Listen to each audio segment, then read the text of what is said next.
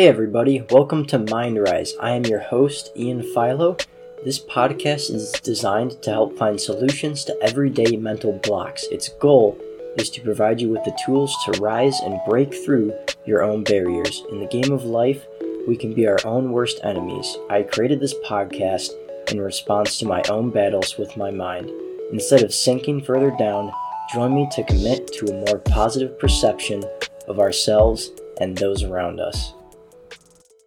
Hello everyone, and welcome to another episode of MindRise podcast with me, your host.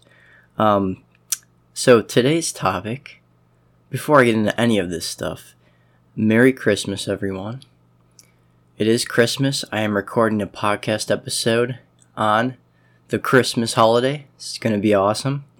I'm stoked and pumped for this, and I hope you guys enjoy the message today as well. With that being said, today we're going to talk about selfless service, or some people call it pure altruism. Similar thing. What a perfect topic to talk about for the Christmas season.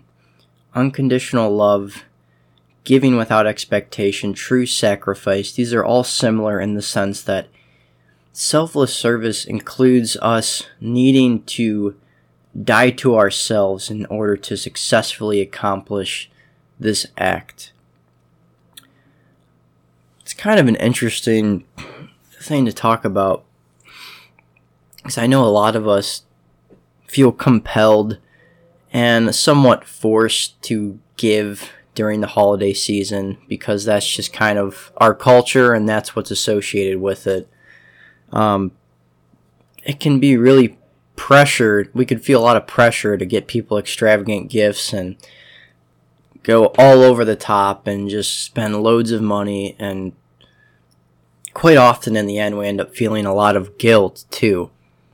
And it's difficult because you want to get people what they deserve, but you also don't want to put yourself in a position where you're spending loads of money and not really feeling fulfilled or good about it in the end.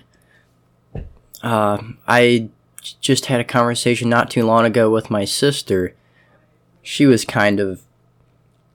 just stressed out mainly because sometimes there's a lot of people that you feel like you need to get gifts for, and the list never ends, and you want to keep up with the competition, get them the latest thing, make them feel that you care.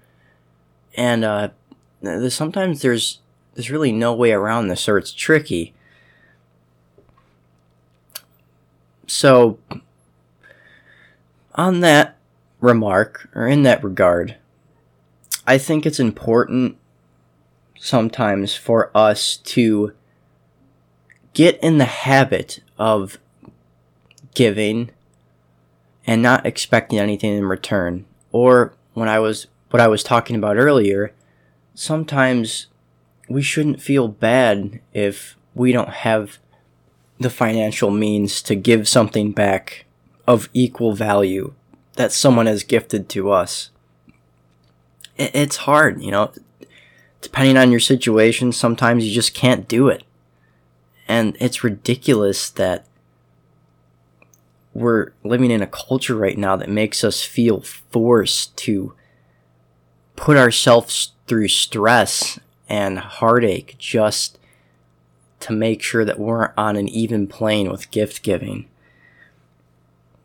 It's hard. The right people won't expect things back when they're giving things to you. And what I mean by that is that, of course, people want something back, but if they're giving to you from the heart, if they're giving gifts to you with no motive and no thing that they expect back in return, that's ultimately the true spirit of Christmas, guys. And I think all of you know this. I just think we can get so wrapped up in wanting to compete with present giving. And when we give gifts, sometimes we don't see the reward right away. or even ever. And that can be discouraging as hell, especially when we're trying to make progress in life. You think to yourself, here I am, putting in the work, contributing to this, but I'm not seeing any growth. And that can be devastating sometimes. But to link this back, I had another experience not too long ago. I was speaking with my fiance's father, and he was just explaining to me that he does IT work, and sometimes he doesn't get payment right away. He doesn't accept payment right away. He does things out of the goodness of their heart, even if people don't have the means to pay him what he's worth. And that seems like sort of a lost art anymore. And what he was saying is that, or what I ended up finding out, is that sometimes if we help people when they really need it, and they can't pay us what we're worth or give us what we need, if we help people out of the goodness of our hearts, oftentimes we find that we end up getting rewarded, or we reap that harvest months or sometimes even years down the road. It's insane. It's crazy to think that way, because the culture that we live in requires a lot of fast-paced transactions and microtransactions, and nobody wants to wait. Nobody wants to plant seeds and water them and wait for the ultimate true fruition. Nobody wants to do that. We're a clickbait culture. Everyone is so impatient. What I ended up finding out is that, especially for one of his clients that he helped out with installing their software and then monitors and stuff for their business, he ended up getting like a whole custom-made suit and suit for half price and shoes for free, just because he helped them that one time when they didn't have the means to give back. And I just want to encourage you guys, don't not give to someone if they don't have the means to give back. Don't ever put yourself in a situation where you're holding back because you're not going to be receiving what you're worth. I think we have to be very cognizant of that and how we operate in those situations, because we do not want to ruin that sort of altruistic spirit just because we're not getting anything in return. And in essence, that's pure self-seeking behavior, and we have to cut that out, me included. I'm not removed from this either. And I mean, that alone, in addition to the time element, is what inhibits most people from making any real progress at all when it comes to just giving from their hearts. We get so caught up in the results that we fail to see that what our actions in the current moment are doing. In fact, they are deeply impacting our character and how other people view us. When we charitably give without any self-righteous behavior, we have to cut out the I deserve this because I gave them that. This all ties together in some way, shape, or form. Oftentimes, like I mentioned earlier, it can get messy when we give with the wrong intentions. Basically, what I was saying is it can get messy when we give and expect to receive. I think the important delineation to make is that the whole point of selfless service is that it's selfless. It's that you're not expecting to get anything in return. You're just doing it because someone's in need or you'd like to bless them. Please, everyone listening to this, do me a favor and try to practice that. this holiday season, or even today, if you get a chance to listen to this podcast, try to practice that, because it just makes the holidays bitter and not enjoyable when we get so caught up in trying to compete with each other in regards to gift giving. So you may be asking yourself, is it really possible for an ordinary person to serve others without expecting reward or recognition? Or does someone have to be a saint to engage in such behavior?